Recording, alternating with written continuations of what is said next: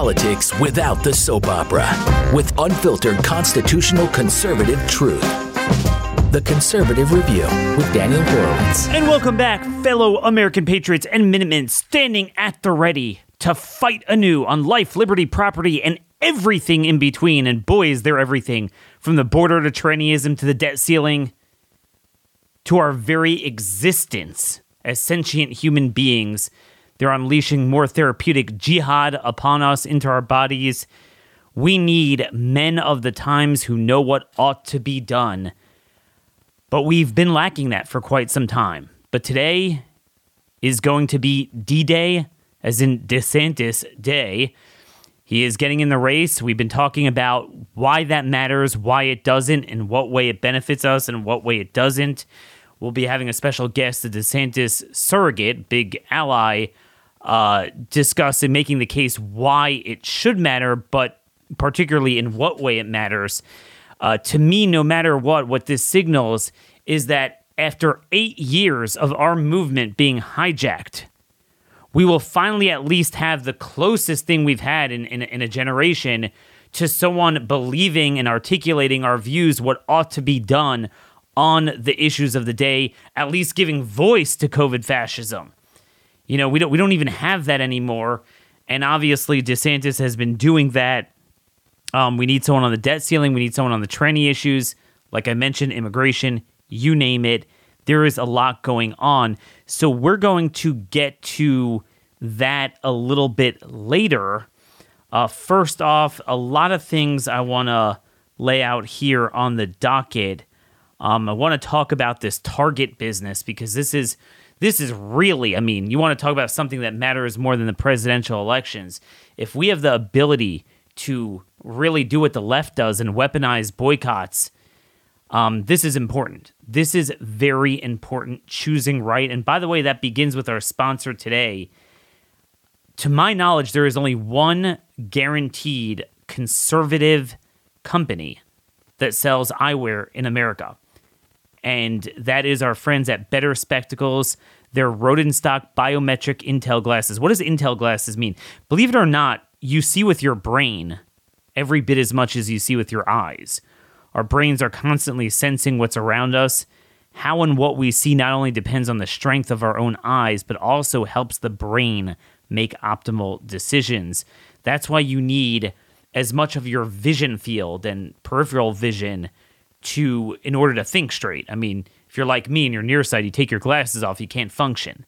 So likewise, you might have glasses, but if they're not operating at an optimal level, well, you'll be less intelligent. So that's why I recommend you do what I did and go to betterspectacles.com/conservative. What happens? You schedule a teleoptical appointment. They measure it online. It's pretty unbelievable. They measure the fit. You get 61% off. And you will get visual acuity like you've never seen before. That's how we are on the ball here, because my Rodenstock frame is from Better Spectacles at betterspectacles.com/conservative. So for the first time in a generation, we are finally seeing ourselves turn the corner on a cultural issue. The polling shows this, that we are pushing back against the rainbow jihad, the craziness. You know, the last couple years, every time, and it gets earlier and earlier, they gear up for this arbitrary designation of June as the Sodom and Gomorrah Pride Month and just moon and groom us with the most disgusting, satanic, demonic, licentious behavior. And it's everywhere, and we just sit back and take it. And you even have conservatives over the years, a Pride Month, they start echoing their terminology.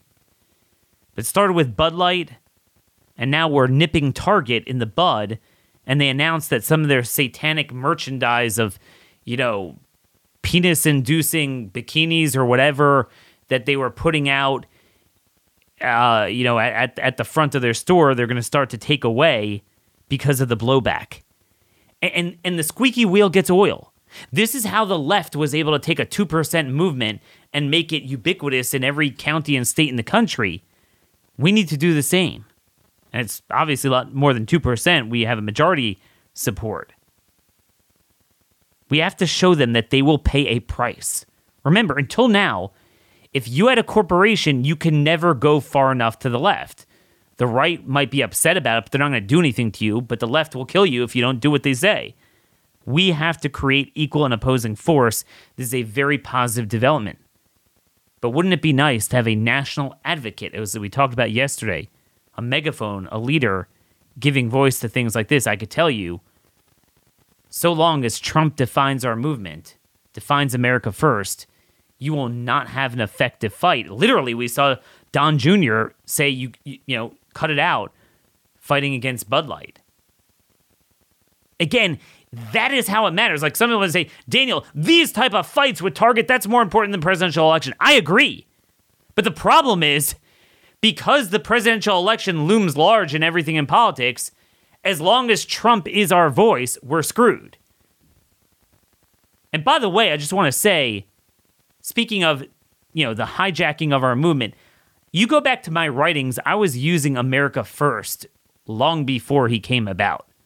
He borrowed a lot of our terminology, and I don't want to get into that, but just this notion that somehow he created it, he hijacked it and retarded and inhibited our movement and co-opted it into a controlled opposition. So I, for one, am happy that at a minimum we have competition and a way to move on. But folks, this is where it is. We have a once-in-a-lifetime opportunity to push back against the rainbow jihad. Typically, the other side pushes too far. There's a little bit of a blowback, and we have a little bit of a fight, but then we drop it. That's what happened with gay marriage. We fought it.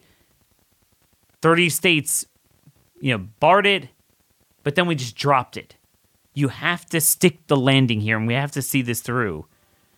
And that's why we need to make it clear that we will not tolerate. It's not just, just don't don't force my religious institution to do it. No. If we see you promoting it, we're going to go after you. That is hate speech. That is offensive. That is sick. And we're not going to tolerate it. Done. That's how it is. Okay.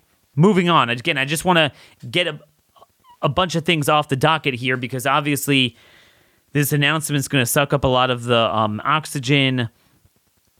Texas, we couldn't get a single one of Bob Hall's medical freedom bills to the floor. We couldn't even get Brian Harrison's bill, HB 81, the COVID Vaccine Freedom Act, which only bars COVID vaccines from being mandated. Okay, I mean, that's pretty simple. Doesn't even take it off the market. And can't even get a vote. Also, with that border bill, we talked about this deportation force. They took out the explicit language authorizing the new state-level border protection force to repel and remove those attempting to cross the border. So, again, you could create another force parallel to Texas DPS and the National Guard, but if you don't allow them to repel, it's just the same thing. So, again, there's no leadership from the governor, and look, there's no pressure from on top because Trump is not making these play calls. This, again, I'm just going to tell you, I could say it's more important to focus on the state legislatures, focus on the issues, focus on, the cultural kind of private sector fights. It's all true. And I'm going to continue doing that. But we're losing. We're not winning them. We don't have a voice. And we have a negative voice. This is the problem. I mean, in a state like Texas, I don't know what to do. We cannot get basic things passed in a state like Texas. One other thing here. Last week, Glenn Beck laid out the case against the Biden crime family. The level of corruption, the ties to China. It's called The Reckoning. And it's just a really good resource. We hope to do this more often, these special deep dives. We did it with... Glenn did one on the creation of COVID. We did one with Steve and Sarah Gonzalez on vaccine injury, these deep dive broadcasts. So he has a website, thereckoningguide.com. I just wanted to flag for you guys, thereckoningguide.com, to basically collates all of the information, the top lines on the Biden crime. and what state attorneys general and prosecutors can do. We've been talking about, Trump, they're prosecuting him. And I'm like, what's your action item other than just elevating his prominence so he could win the nomination? Do something with it. And we talked about the need to protect people in blue jurisdictions from politically motivated juries and things like that, expanding the jury pool. We talked about red states defending their citizens, having a legal defense fund for those people. But then there is another important action item that red states need to do the same thing to Biden. You got to fight fire with fire, and there really is terrible criminal activity. So on the website, thereckoningguide.com, he talks about the need, what different local and state prosecutors can be doing to do Alvin Bragg in reverse, but actually following the law. So that is another important action item that, again, this supersedes anything if you support Trump or DeSantis or whatever. I mean, we should all agree this is what needs to be done to deter this one-sided weaponization of politics where they could commit real crimes, but they'll go after Republicans who don't. So that's thereckoningguide.com. I'm going to have more on illegal, maybe we'll cover illegal immigration a little bit tomorrow, but mainly I will have more on COVID stuff, medical freedom. We're going to have Peter McCullough on as well. Just a couple more things here on this tranny jihad, just the importance, the crossroads, the precipice that we're at. First, our next sponsor again, and it's not just a sponsor, but it's an action item, Jace Medical. I just saw, I forgot the statistics, but the numbers got even worse with the percentage of the top 300 medications in shortage. It's this stuff's getting real. Jace Medical, they offered the Jace case for antibiotics, but now they also have a product for you to get a full year supply of your vital prescriptions. So let's say you have a supply. Some people take, mental health stuff, blood pressure, you name it, cardiac, diabetes, and they will offer you a 12-month backup supply to give you that peace of mind when the stuff hits the fan. You go to jacemedical.com, enter promo code REVIEW. Cindy, one of our listeners, emails me that the processing was extremely easy, filling out the questionnaire online. And she said for her 5 annual scripts, her total was $256. So that's actually pretty good paying out of pocket. Again, jasemedical.com. That's jacemedical.com. Enter code REVIEW for a discount. So the American Principles Project, I'm not sure who they are, but it's an allied organization. They're warning parents across the U.S.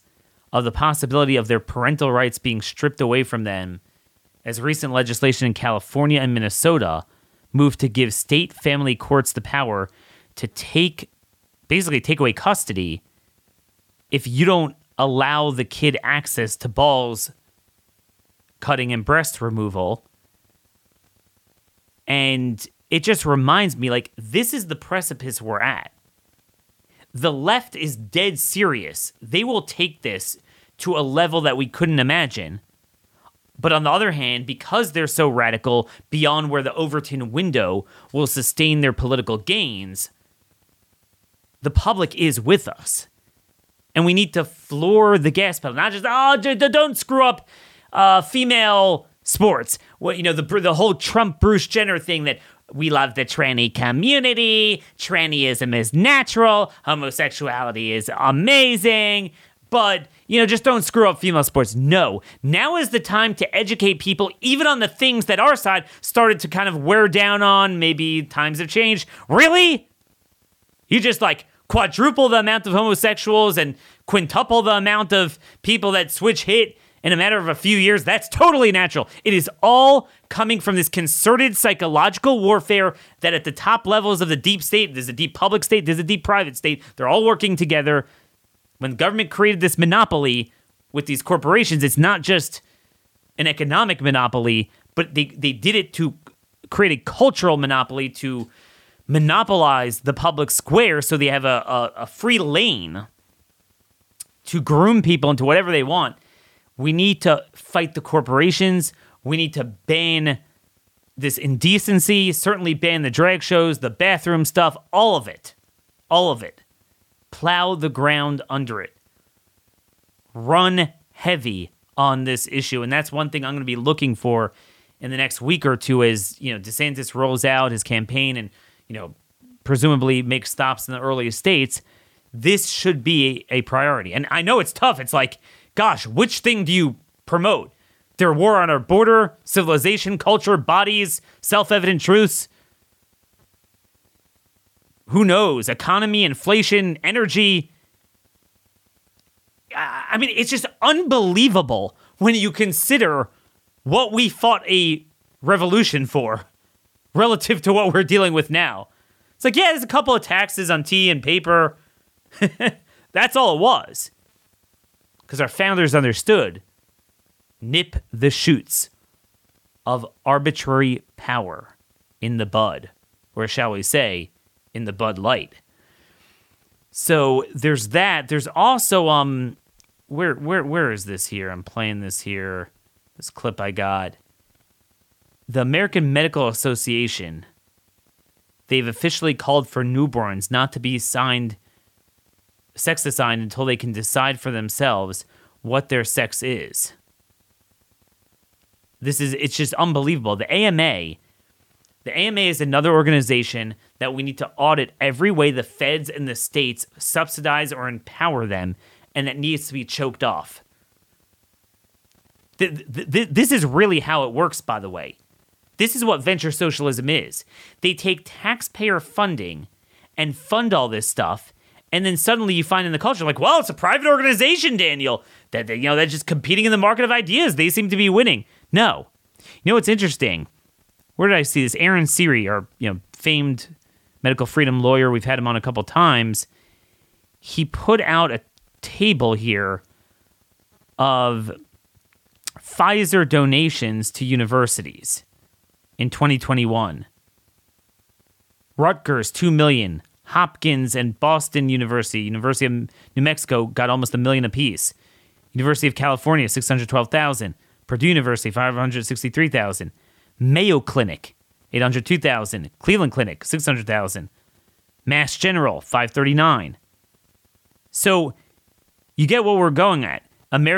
So the hospitals and universities, then all of the associations. American Gastroenterology Association, American College of Allergy, Asthma, and Immunology, American Academy of Physician Assistants, Rheumatology Nurses Society, Cancer Care, Copayment Assistance Foundation. So that Cancer Foundation, and this is really sick given the amount of cancer that the shots have caused, Pfizer donated $24 million. $24 million. Obviously, they roped in the American Heart Association and College of Cardiology. Unbelievable. Now, you might say, well, it's, Pfizer's a private entity. No. They got all of that money, that extra money that they could throw around to promote their product from our government. So our government promotes the product. Our government mandates the product. Our government puts it on a schedule. But then our government also funds all of the cultural, institutional, medical associations and institutions to fund their product as well. All paid for by you, whether it's your tax money or your blood, sweat, and toil because of the inflation of the printed money. We need an advocate.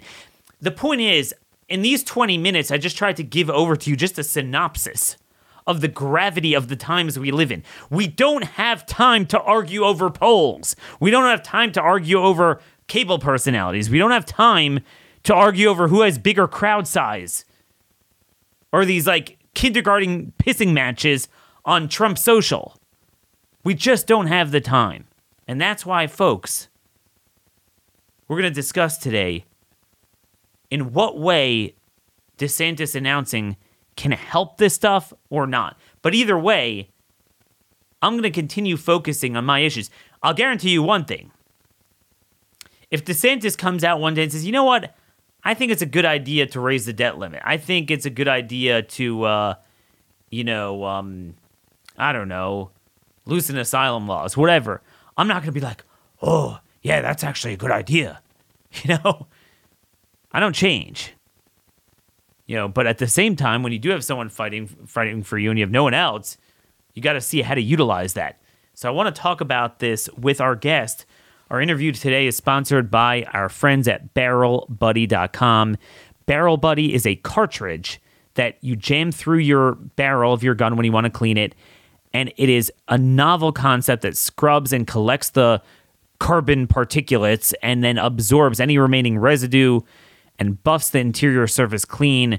It also is a double action because while it gets out the gunk, the squeezing, you first put the solvent around it so it cleans it. You get a nice uniform application. Then you could put another cartridge in to have a nice uniform lubricant, and boom, put it back together. You clean your firearm. Don't be one of those schlubs that don't clean their guns, like those who don't take showers. You got to give your gun the bath it needs. Jam a round peg, not a square peg, not a boar snake or one of these little cloths that shed and leave lint in your barrel, which is the last thing you want. Put a nicely designed round peg in a round hole.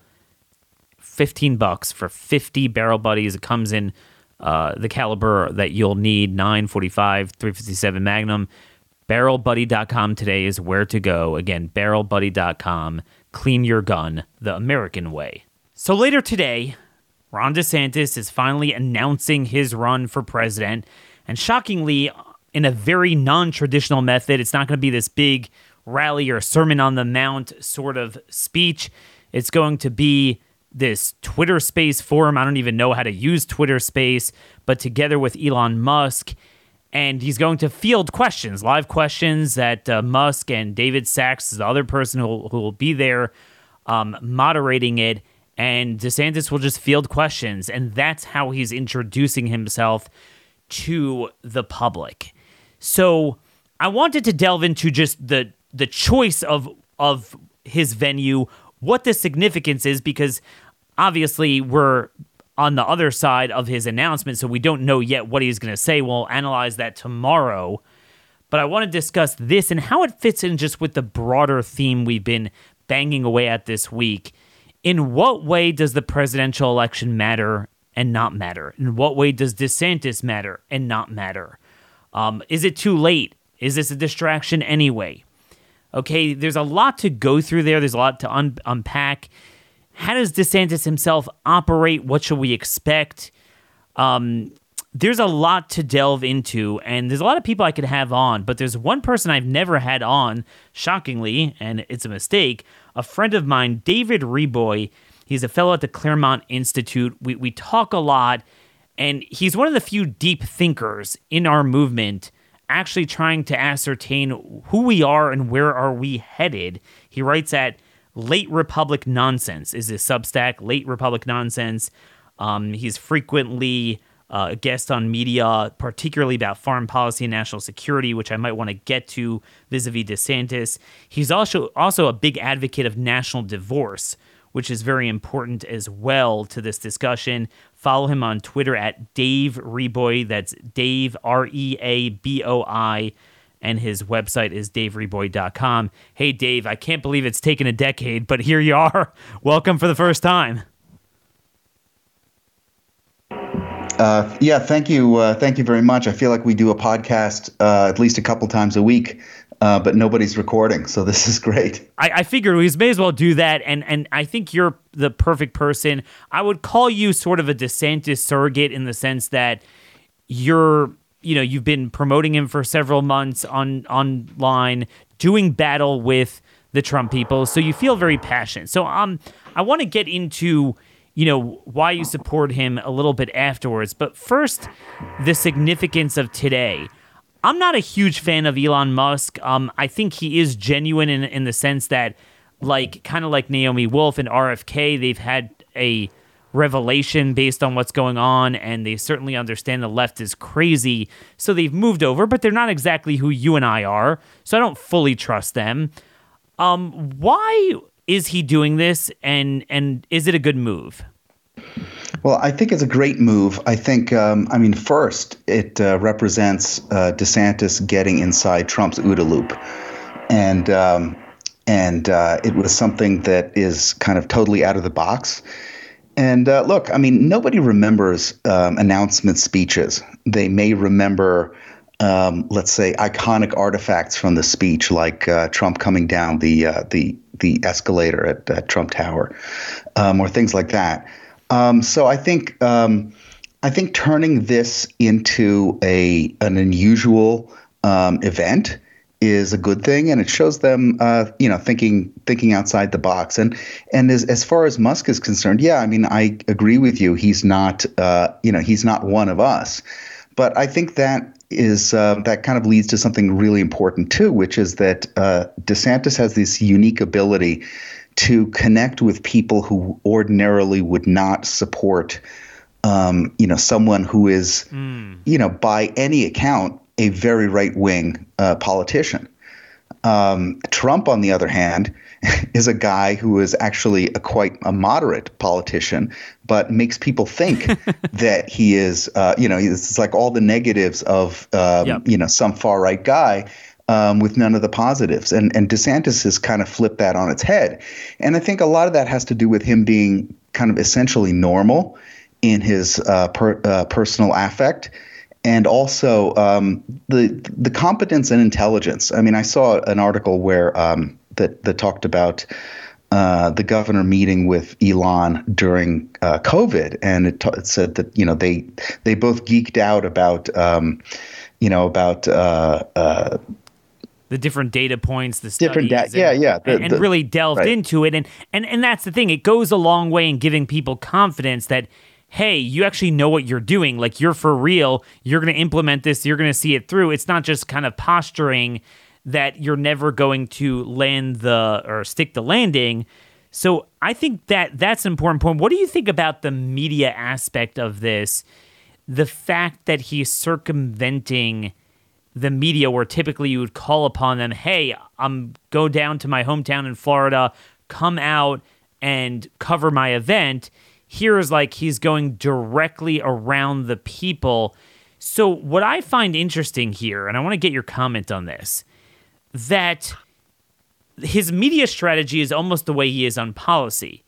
On policy, we have Republicans that say one thing, but then they do the opposite when the leverage points actually come due to affect that change.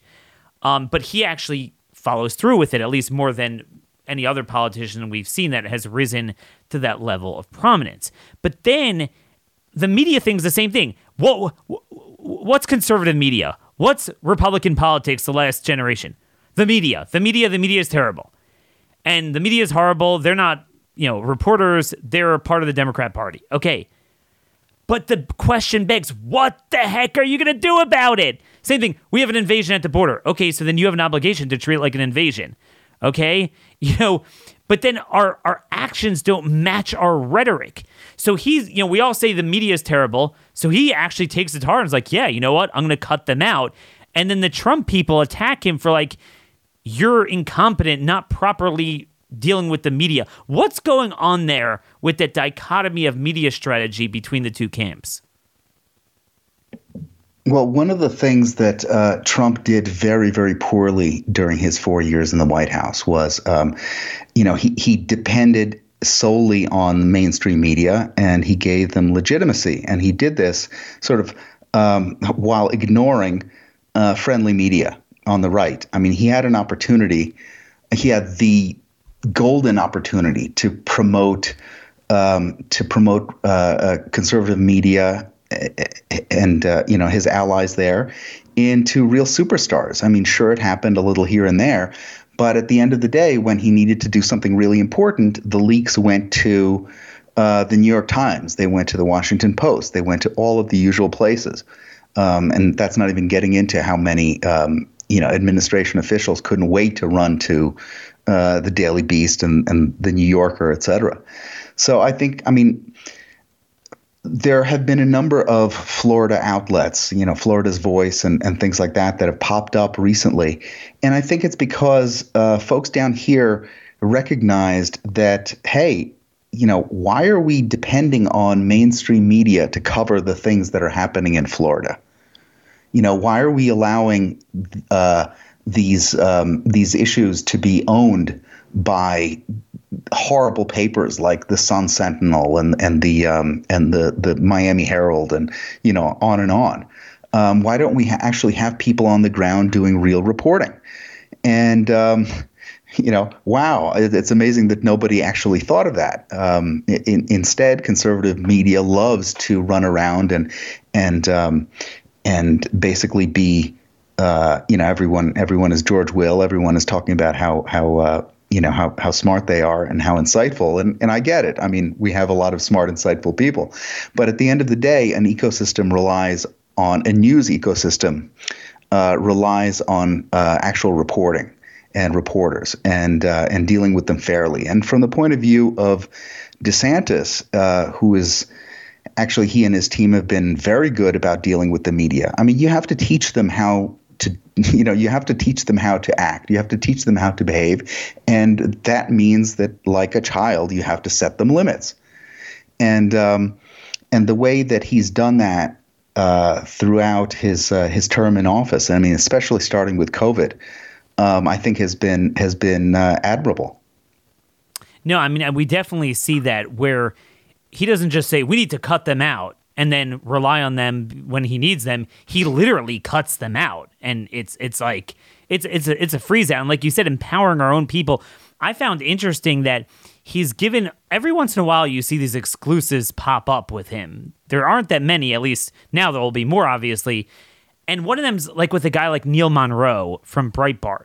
So on immigration policy, Neil's been writing for over a decade. He's interviewed me a lot, and he's a true believer in immigration limitations, restrictions. The Breitbart management, there's something different there, but he's still kind of true to his beliefs. And so, hey, I want to talk about immigration. I'll go to Neil Monroe. I mean, and that's a thing. He'll actually live, not just espouse, but he'll live it. He'll implement. He'll create that parallel. That's another thing I like. Another thing I think this whole Elon Musk thing speaks to is his political acuity. So I don't particularly like him, and I don't like some of his ventures and the venture socialism and the electric car stuff. And I think a lot of it got started because of government. But the bottom line is there was a poll that came out recently of fave-unfave among Republican voters of different public figures. Right. And Elon by far was the most favorable. Be it as it may, if you want to win, that is an interesting idea. One of my, I wouldn't say criticisms, and I don't know if I've ever shared this with you, and I certainly haven't shared it with the audience, but obviously everyone knows I worked with him in Congress kind of the same way I work with Chip and Massey and Andy Biggs when he was there. He's on House Judiciary, particularly issues like immigration. And he was miserable because, you had Boehner and then Ryan. It was just terrible times, the Republican leadership. He's like, screw that, I'm going to run for governor of Florida. And now I have a penchant for telling people not to run, like you're going to ruin your life. It's not worth it. The country's a maggot-infested carcass. Don't do it. That's what I told Chip. I didn't tell him that because it was a step up. I mean, you're already in Congress, so it's better to run for governor. But deep down, I was thinking like, yeah, right. This guy's like Calvin Coolidge. He reads the Federalist Papers. I love him. You'd love him. But there's no way a guy like that, typically, we don't have people that are have that much courage, commitment, smart, on policy, dedicated to our vision, that are good at politics. So it's like, okay, really, you're going to run for the governor of the third largest state, very expensive media market. Where are you going to get the money from? Because I just come off of several election cycles where every one of our guys lose. We can never raise the money, put together an organization. We get crushed. But, he's surprised us time and again. He won the primary, then he won the general in an election year where equivalent states were seeing Democrats win every general in that position. And look, here he is time and again kind of surprising us. So going forward, here's my question. This is a guy, he reminds me a lot of Calvin Coolidge. Just kind of down to business. Here's what I believe. Here's what we're going to do. Do you think America is ready for a person like that, the America we have in this day and age? Wow, what a question. I think we better be ready because the the alternative is really terrible. I think that at the end of the day, what it comes down to is that we have a chance here to reward DeSantis's image of ruthless competence while not pandering at all. And this is something that the American right, I think, needs to adopt, or else it's just going to be crushed at all levels.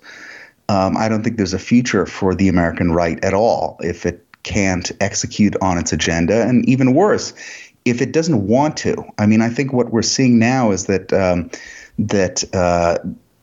we're seeing candidates and elements of the GOP base that really don't care about anything. They want to be seen. They want their rage and anger kind of mirrored back at them. And I get that impulse, but unfortunately, it's not enough. I mean, it doesn't do anything for your quality of life, and importantly, it doesn't protect you at all from the left. And the other thing is, it guarantees that you will not build a movement that attracts anyone but demagogues and grifters, and folks who are invested, financially and reputationally, in telling you how horrible things are and how nothing can ever be fixed.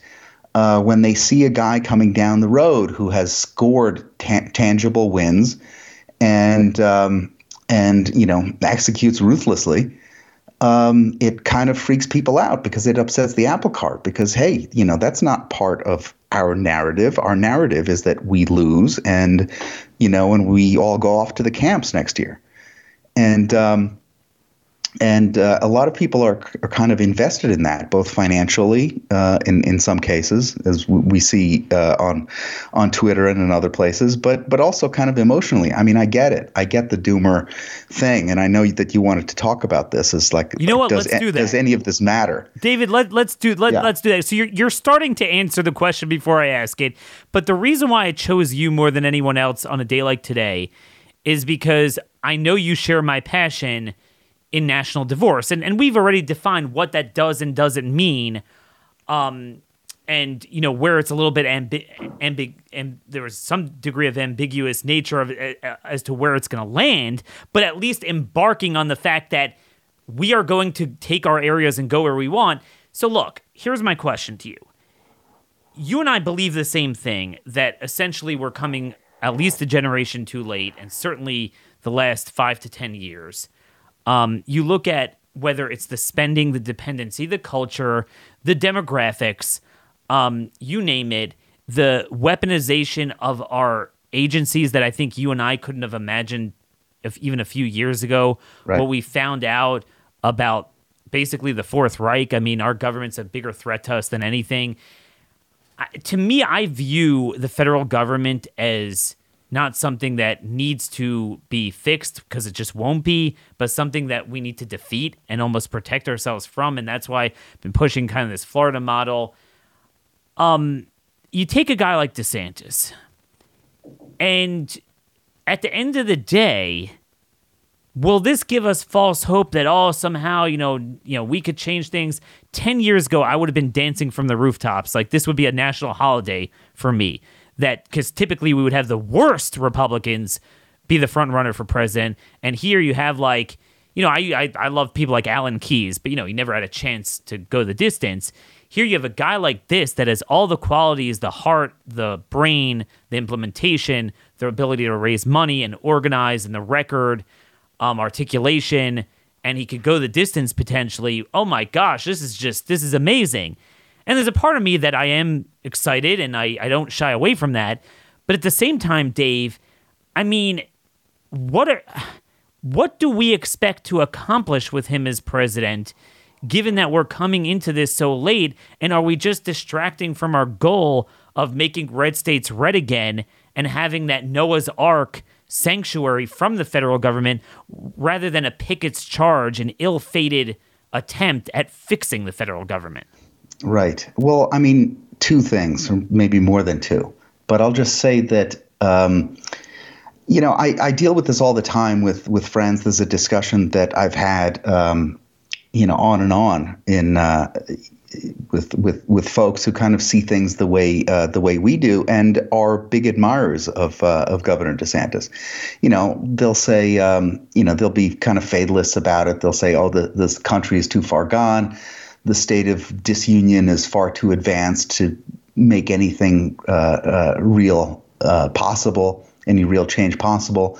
Or on the other hand, you have people who say that the Democrats' voter fraud and election fortification efforts are so great, they've gotten so good at it that any Republican is basically unelectable, and all resistance is futile anyway. They'll never let a Republican win again.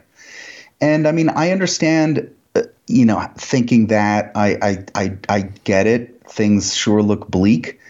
I think the black pill is seductive because it's comfortable.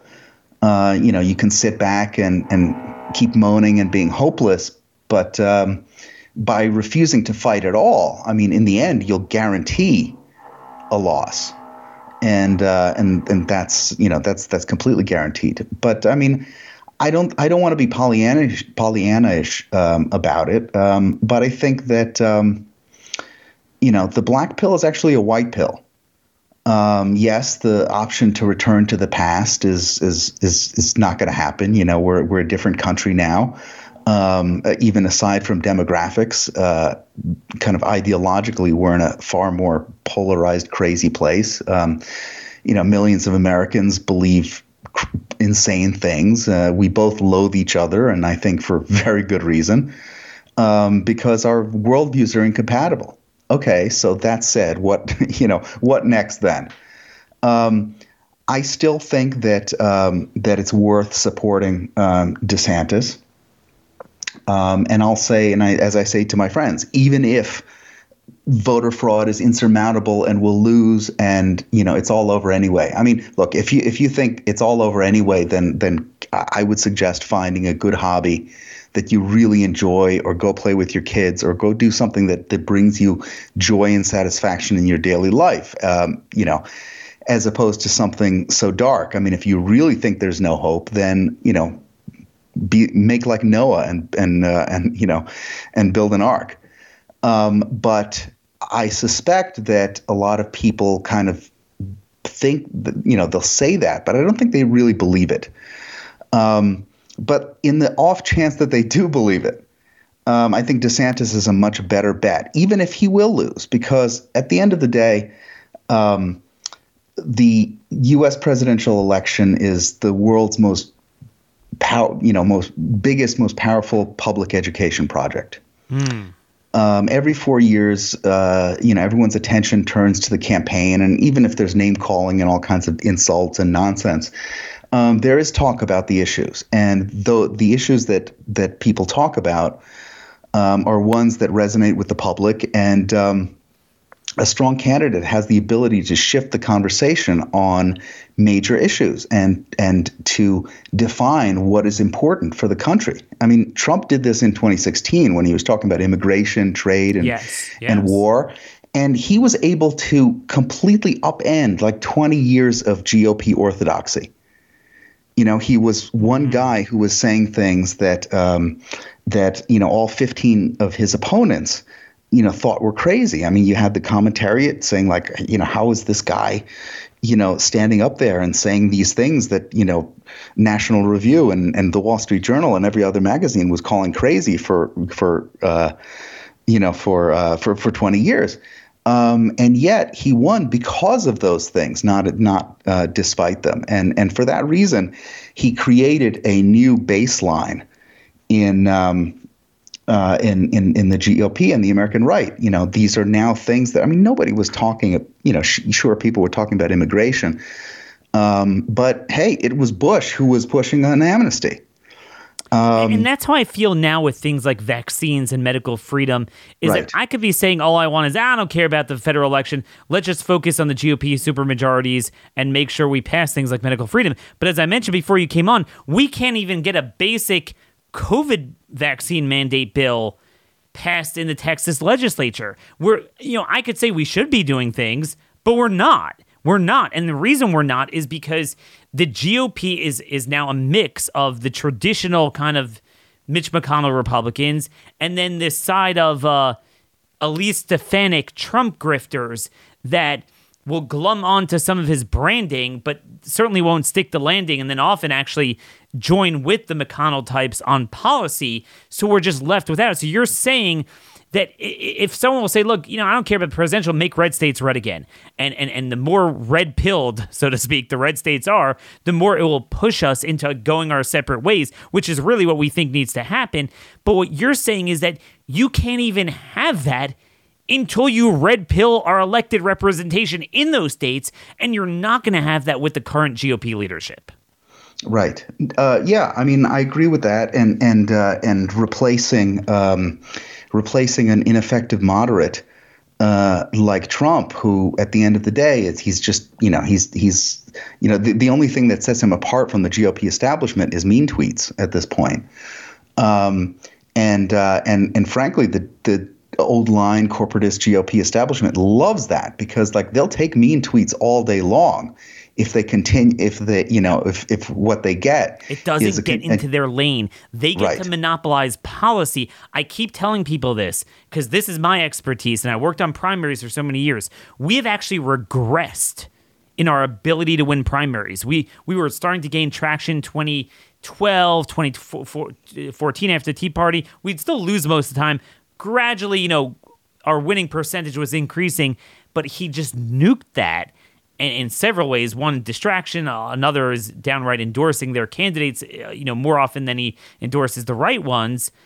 And you look back, and I tell people, look at the panoply of GOP governors and senators, and you cannot tell me that we've advanced the ball forward. It's not even like a Trump version of populism that's maybe not quite where you and I am, but certainly is different than the No, it's the same old. Yeah, it's not even sincere. None of that stuff is sincere.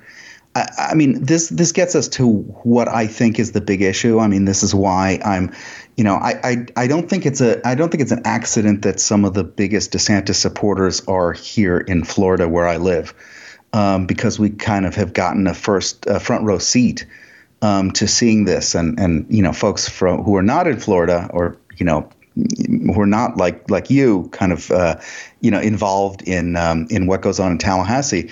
They don't see it and they don't appreciate it. And I think it'll be the goal of the campaign to sort of translate that and tell that story to America, at least to GOP voters.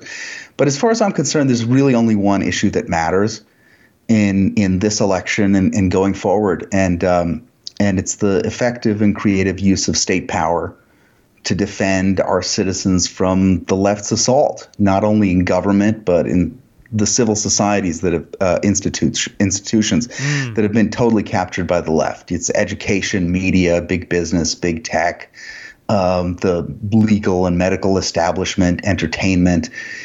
All these forces are marshaled against us with a very strong ideological, enforcement mechanism. They want to use their immense power to flatten our voices and frankly to push us from society. And the right in America has we've got two ways to go. On one hand is the old line, Republican approach, which is sort of corporatist, but let's sort of be nice about it and put it into ideological terms, give them the benefit of the doubt, and say that these are kind of value neutral libertarians, especially where corporations and their campaign donations are concerned. But David French, why does David French tell us that drag queen story hour is a blessing of liberty? It sounded crazy, but it's because he thinks that the state, meaning us, our citizens, have no interest in the devolution of society. Yep. And we're just going to have to live with ever increasing degeneracy shoved down our throats because of, his lofty principles about individual liberty. And many of us on the right now understand that that position is a recipe for losing our civilization. But don't the Trump people seem to get that? Well, yes, exactly. That's exactly it. I mean, it's not only Kristi Noem and Asa Hutchinson who, will, if a big corporation shows up and says, "Hey, don't pass this right-wing law because we'll boycott your state and take all our employees out," they'll fold like a cheap camera. But Trump's going to fight it. He's going to join the deep state. No, but I mean, as I said, aside from the mean tweets, this is Trump too. His outsider image just disguises a totally conventional corporatist Republican. I mean, I'm not even giving him the benefit of the doubt, saying that it's actually an ideological libertarian position, because obviously it's not. The fact that he doesn't seem to understand what this debate is all about, I mean, that doesn't matter. He's shown he that he seems to be the type of guy that's like, look, and some people are thinking that he sided with Disney just to own DeSantis. There's this thought that whatever DeSantis says, he's going to say the opposite. But I don't think that's fully true. There's a kernel of truth to that. I think if you look at the way he operated as president, he genuinely is, and it's so ironic because he's literally the opposite of what some of his supporters project on him. He is very much a system stability guy. He's like, look, this is a fixed institution, America, Disney. Why are you pissing on them? There's jobs at stake. He actually does believe in the stock market. You don't want the stock market to go down. That's why he had to do the COVID stuff. We have to print the money. He actually very much respects the system, except for the narrow sliver of it and the narrow moment of it that it kind of personally attacks him, but systematically putting his own personal thing aside, he seems to respect it. Is that what you gather from Trump? Yeah, I mean, I think that's true to the extent that any of this is thought through rather than just instinctual. Yeah, I mean, I think that's it. He'll be very comfortable. And look at, even before he was president, I mean, look at his tweets about, he's got tweets about every conceivable topic, usually where he's, slamming a company or a person or an institution or somebody. And, oftentimes it's for good reason. But he thinks that, just slamming them in public is enough. And obviously nobody cares. It doesn't actually change behavior. It's not much, I mean, whoa, freeze frame. You just reminded me of something there. I think it's very important. I'm looking at these they're threatening to boycott Florida now and all this, blowback.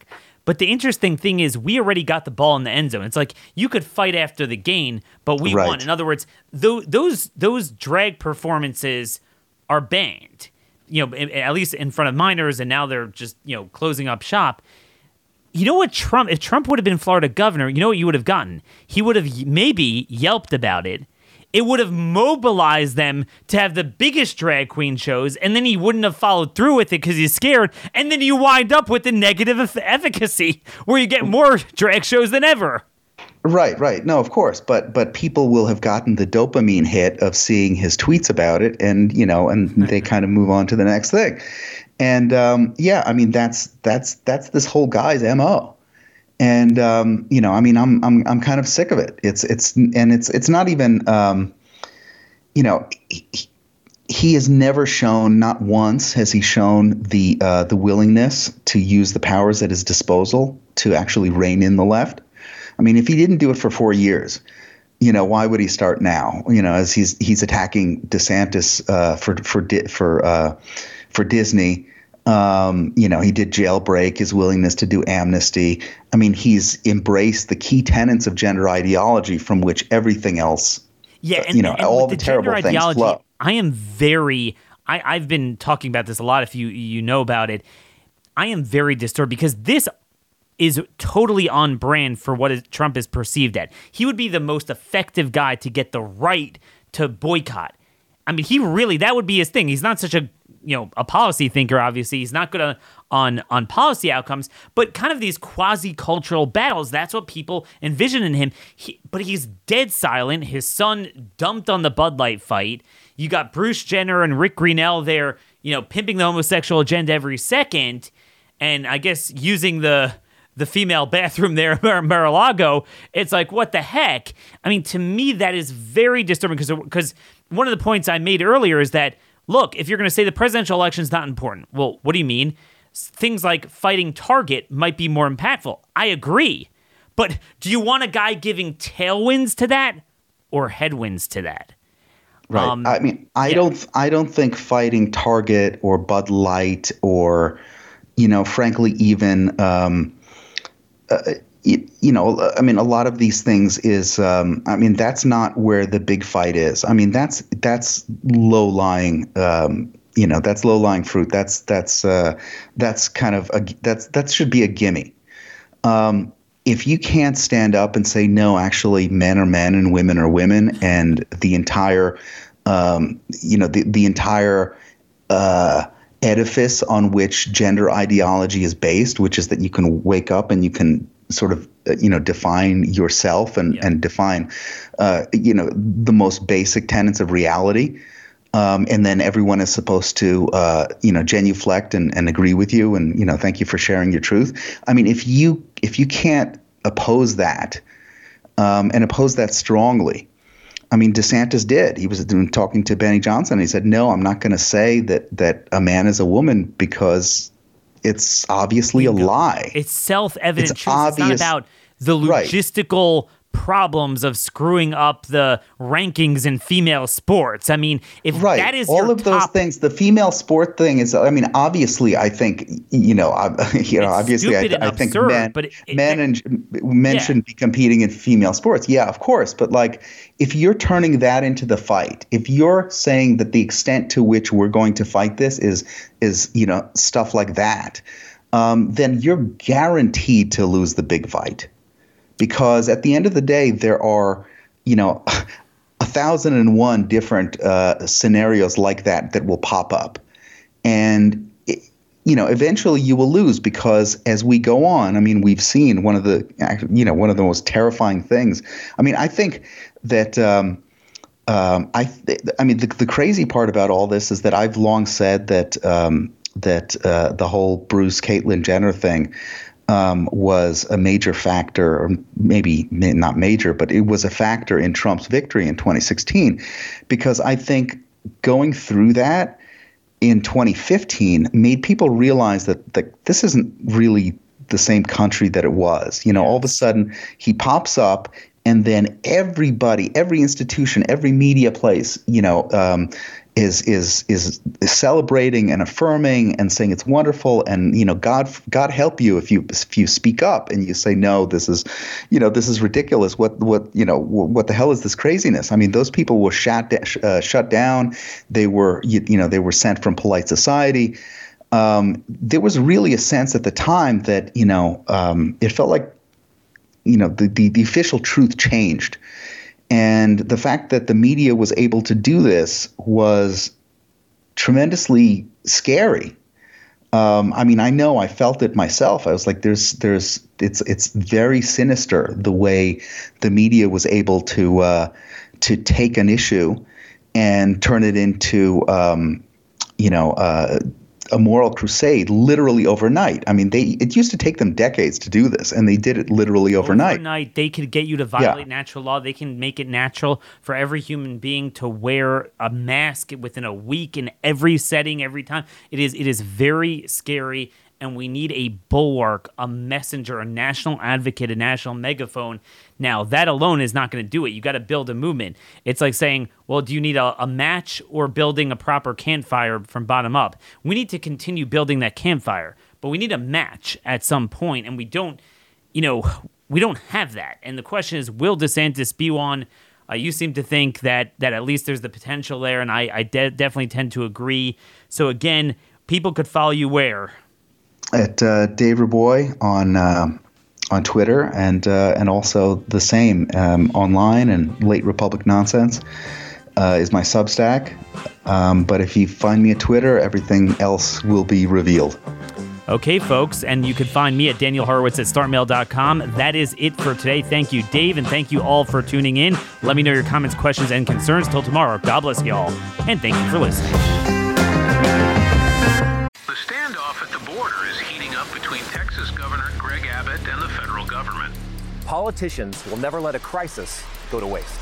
We have been invaded. The crisis is being used by Republicans as a photo op, by the Democrats to expand their voting base. More than 85% of everybody reaching the border is coming in. That's the definition of an open border. Just down the road, you can get in no problem, no Humvees, no armed guards. What people don't realize is there's a way around everything. The Blaze Originals team traveled to the Texas border, ground zero of the most controversial news story of 2024. With some experts estimating over 4 million border crossings in 2023 alone, we embedded with the Take Our Border Back convoy to investigate. What if the entire narrative you thought you knew was a lie? Go watch the real story of Texas versus the feds and how the elites use the border crisis against us by visiting realbordercrisis.com and use code TEXAS for $30 off an annual subscription to Blaze TV.